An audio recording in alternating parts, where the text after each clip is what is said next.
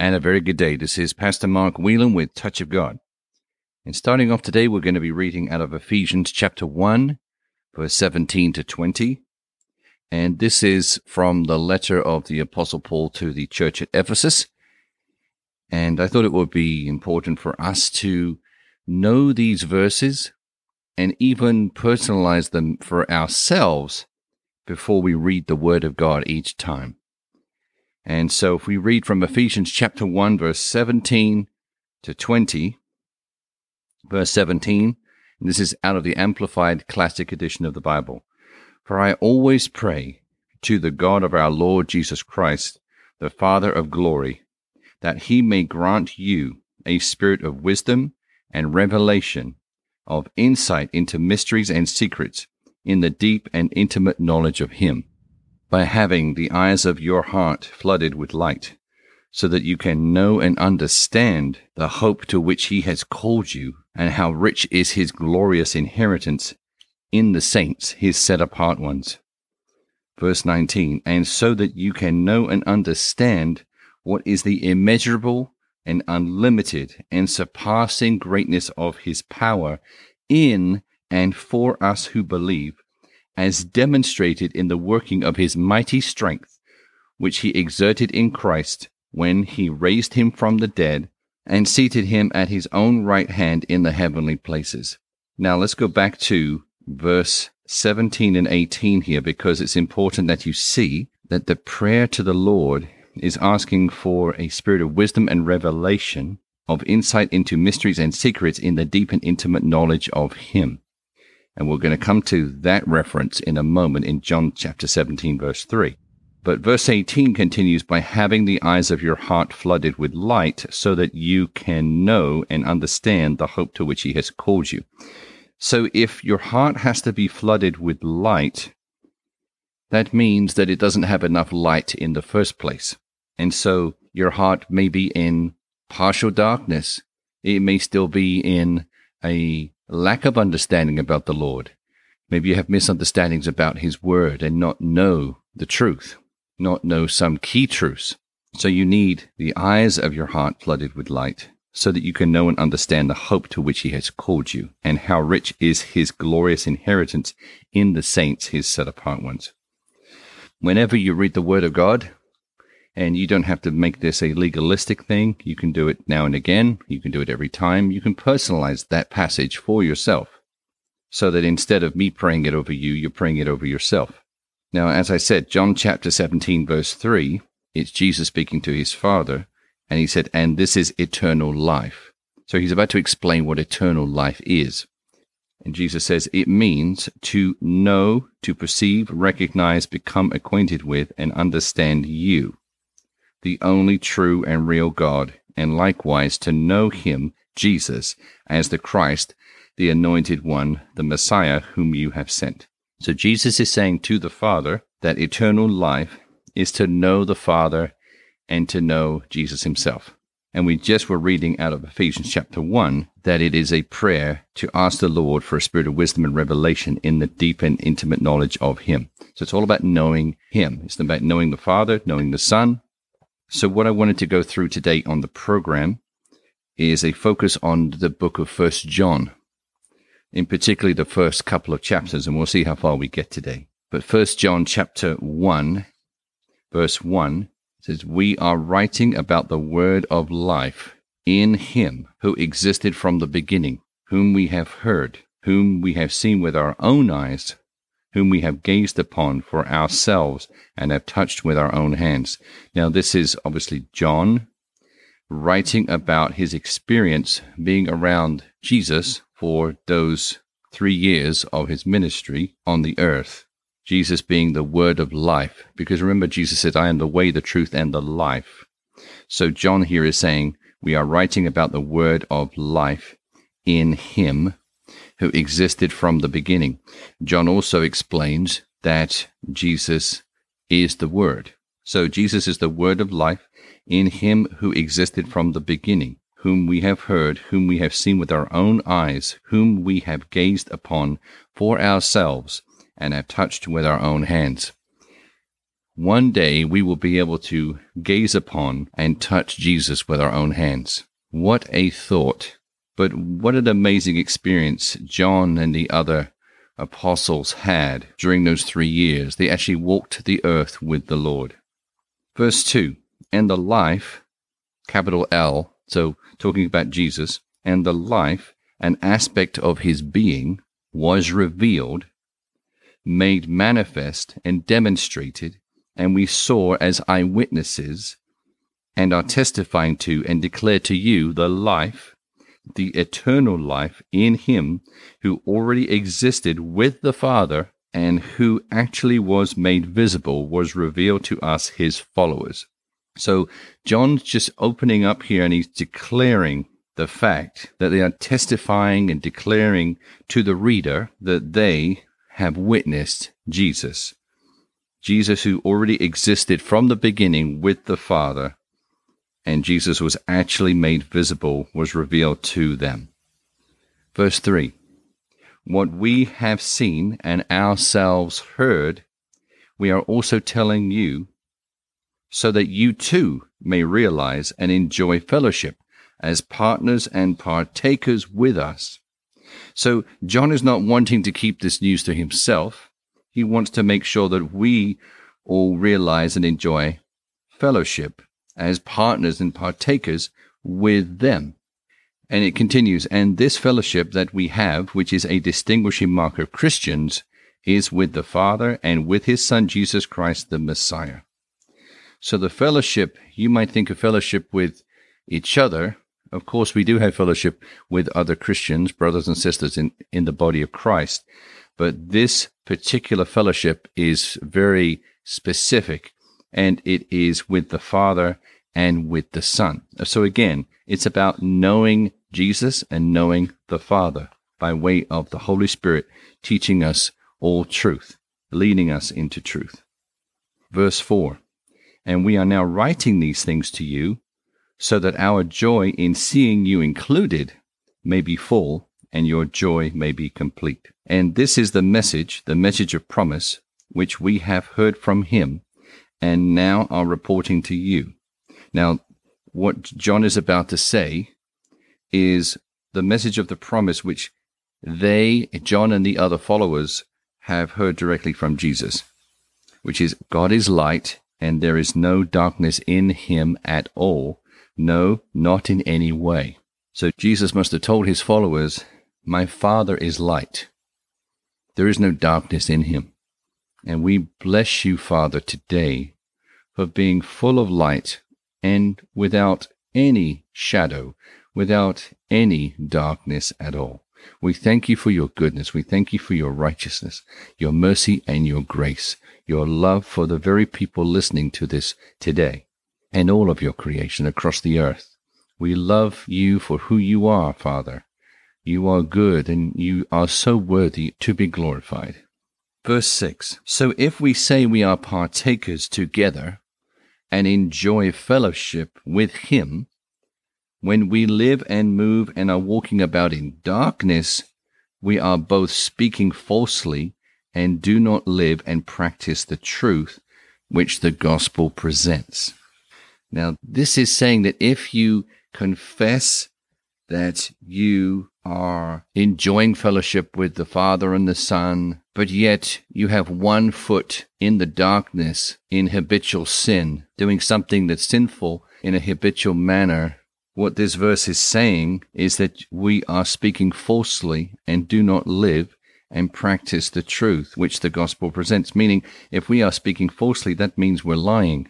We're lying to the Lord, we're lying to the Holy Spirit, we're lying to our own selves. It's foolish. Verse 7, but if we really are living and walking in the light, if we are walking in him, as he himself is in the light, we have true unbroken fellowship with one another. And the blood of Jesus Christ, his Son, cleanses, removes us from all sin and guilt, keeps us cleansed from sin in all its forms and manifestations. Verse 7, but if we really are living and walking in the light. Now, Jesus had told his followers that in God there was no darkness, that he was full of light. That's the Father. Jesus is in the Father, so Jesus is the light too. But we get to have the ability to live and walk in the light as well, because if we become born again, we become adopted as sons, as children of God, sons and daughters of God, and we are removed from the powers of darkness by the Father through his Son Jesus, through Christ, and now we're in Jesus' kingdom, the kingdom of the Father's beloved Son, which is Jesus. So we're now in him, which means now we are in the light. That is why Jesus was able to say to his disciples, "Let your light so shine upon men." Jesus is in us, we're in him, he's in the Father's in him, the Father's in us. We are all in Christ. Now the goal for us is that there should not be any darkness in us. There is no darkness in Jesus, there's no darkness in the Father, there's no darkness in the Holy Spirit, but is there any darkness remaining in us? That's the question. But if we really are living and walking in the light, as he himself is in the light, we have true unbroken fellowship with one another, and the blood of Jesus Christ, his Son, cleanses, removes us from all sin and guilt, keeps us cleansed from sin in all its forms and manifestations. Wouldn't you want to be removed from all sin and guilt today if you have either of those two things? Wouldn't you want to be cleansed? All you have to do is abide in Jesus. Seek him with all your heart. Read his word. Seek him in the secret place. If you slip and you fall back into sin, immediately, as soon as you committed that sin, do not dwell on it. Immediately ask the Lord for forgiveness. And 1 John chapter 1 verse 9 says, if we confess our sins, he is faithful to forgive us our sins and to cleanse us of all unrighteousness. And we're about to read that in a couple of verses from now. Verse 8, though, the verse before it says, if we say we have no sin, refusing to admit that we are sinners, we delude and lead ourselves astray, and the truth which the gospel presents is not in us, does not dwell in our hearts. So here, we cannot say that we have no sin, that we are not sinning, because obviously the writer here, John, is showing us from teaching from Jesus that we have all fallen short of the glory of God. So we have all been in sin. We have hearts that are continually wicked according to the word of God. So we should not lean on saying, I have not sinned, I am not a sinner, but that when we commit it, we are cleansed because we confess it before the Lord, and we are daily checking ourselves.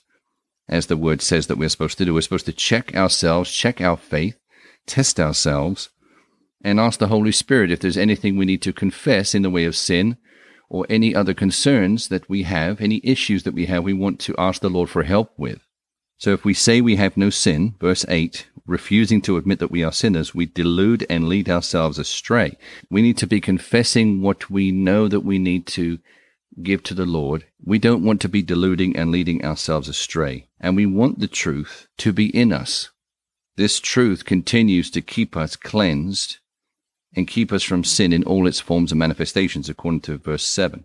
And of course, verse 9, as we were talking earlier, if we freely admit that we have sinned and confess our sins, he is faithful and just, true to his own nature and promises, and will forgive our sins, dismiss our lawlessness, and continuously cleanse us from all unrighteousness, everything not in conformity to his will in purpose, thought, and action. So this is a key verse. If we ever slip, backslide, if we commit a sin, if we do something, if we say something that we regret, that isn't in love, that isn't truth, just immediately go before the Lord and say, Lord, I'm so sorry. Please forgive me. I'm sorry for doing what I did. Please cleanse me of all unrighteousness. I shouldn't have done that. He will instantly forgive you and cleanse you in your conscience of all sin and guilt and unrighteousness. Verse 10, if we claim we have not sinned, we contradict his word and make him out to be false and a liar, and his word is not in us. The divine message of the gospel is not in our hearts.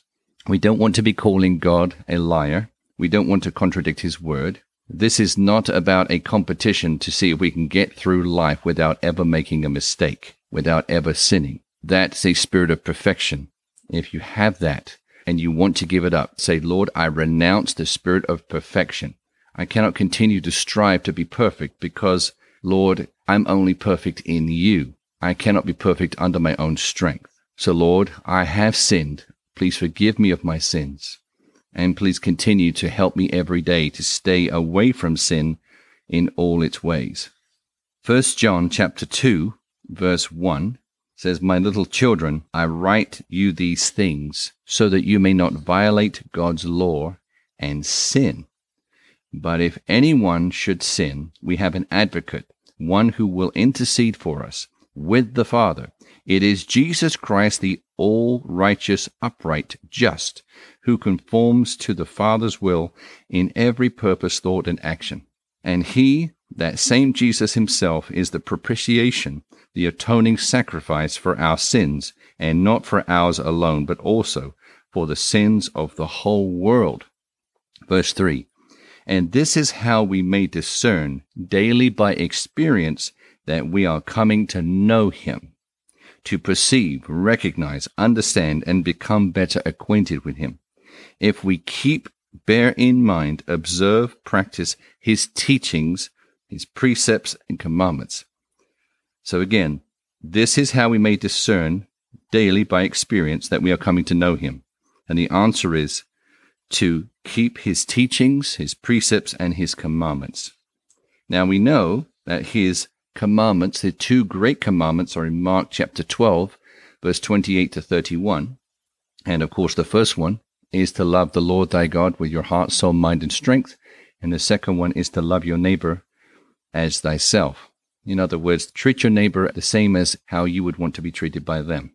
We need to love the Lord. We need to love our neighbor. But we need to also keep Jesus' other commandments that are the Great Commission, which is to preach the gospel, to tell people about Jesus, to move in signs and wonders, which is laying hands on the sick and seeing them recover, casting out demons, raising the dead, moving in the power of God, to show people that do not yet believe a sign so that they will visibly see God's manifestation of his goodness. These would be examples of keeping Jesus' commandments. Verse 4, Whoever says, I know him, I perceive, recognize, understand, and am acquainted with him, but fails to keep and obey his commandments, his teachings, is a liar, and the truth of the gospel is not in him. So someone could say, I know Jesus, I know the Lord, but if they are not obeying and keeping his commandments and doing what he said they need to do, they are a liar, and the truth is not in him. So the truth is in someone who knows the Lord and keeps and obeys the Lord's commandments and teachings. That means that if we are not yet obeying his commandments, we obviously haven't come to a full acknowledgement and revelation of the truth. So we need to increase the time in the Word, increase the time with the Lord, in prayer, in the secret place, and just being obedient to his commandments, his calling on your life, which is to subdue the earth, to speak the Lord's word over situations, to pray for people in need, to give unto others that are in need. Just mimic Jesus' principles as he walked about on the earth, helping others that needed help, setting them free. You yourself are not setting someone free. You're believing that Jesus can through you, and they will be, if you believe and do not doubt in your heart. Use the faith that God has given you to believe that God wants to flow through you and shall flow through you, shall set that person apart, but the Holy Spirit will give you the words to speak to them. Verse 5, But he who keeps, treasures his word, who bears in mind his precepts, Jesus' precepts, who observes his message in its entirety, truly in him has the love of and for God been perfected, completed, and reached maturity. By this we may perceive, know, recognize, and be sure that we are in him. Verse 6, Whoever says he abides in him ought as a personal debt to walk and conduct himself in the same way which he walked and conducted himself, which is similar to what we were just saying. We have a personal debt. If we say we abide in Jesus, if we claim to know him, we ought to really walk as Jesus walked upon the earth, doing what he told his disciples to tell everybody else that they met, according to the end of Matthew 28, teaching the gospel to people, telling people about Jesus, speaking freedom, setting the captives free in the name of Jesus. So today, there is a cause of reflection on the book of 1 John chapter 1 and chapter 2. Read through those slowly and ask the Holy Spirit to reveal any area of your life or your heart that you need to attend to line that area of your life up with the Lord. If there is sin going on, then cease it immediately. Go to the Lord, confess those sins, and he will cleanse you of all unrighteousness in your conscience and forgive you of those sins because of the blood he shed. You immediately pick up and carry on where you were before. Seek him. Do not have a sense of guilt now. Do not think that you're still guilty because he cleansed you of all unrighteousness. You're no longer guilty. So now carry on because you have work to do in the kingdom. You have work to do on the earth. And God does not want you wallowing in self-pity and trying to pay penance because you never be able to pay for your own sin. It's not possible. So contemplate, meditate on the book of 1 John, chapter 1 and chapter 2, and have some intimate time with the Lord and see what the Holy Spirit shows you. So, Father, in the name of Jesus, I thank you for these precious souls listening today, that they seek to do your will. They seek to have time with you. They seek to obey your commandments. They seek to not lie, but admit that we all sin and that you are the advocate with the Father. Lord, your blood washes away our sins when we confess them, and you cleanse us of all unrighteousness. We thank you, Lord, for helping us understand the truth that is in us, that when we say we know you, that we need to make sure that we keep and obey your commandments according to verse 4 of 1 John chapter 2. Lord, thank you for your Holy Spirit guiding us so that we can obey these commandments, that we may take opportunities in the streets, in the markets, in our place of employment, to pray for people, to do your will, to be led by your Spirit to do these things, but also to have intimate time with you in the secret place, alone, in our homes, in our cars, in a quiet place, where we can get to know you even more intimately and deeply. I thank you, Lord, today for touching these precious souls with your power, with your healing, resurrection power, delivering them of all sickness and disease that they may have. Lord, I thank you today. I command all pain to leave them. I command any cancer to leave them if they should have it. I command any misalignment in their bones to be aligned in Jesus' name. Thank you, Lord, that glaucoma is gone today in their eyes. Their eyes are clean. Lord, I thank you for any migraines being gone, for both legs being the same length, and for their organs being renewed, for their brain being healthy, that they will read your word, become renewed to your truth in their mind, Romans chapter 12, verse 2, and no longer be conformed to this world. They will be transformed as they read your word because you are the word of life. And we bless you today in Jesus' name. Amen. If you would like to partner with us, our website is tog.world, touchofgod.world. You can also send a prayer request there, and you can call us as well at country code 1-407-705-3151. And until next week, you have a blessed week. Amen.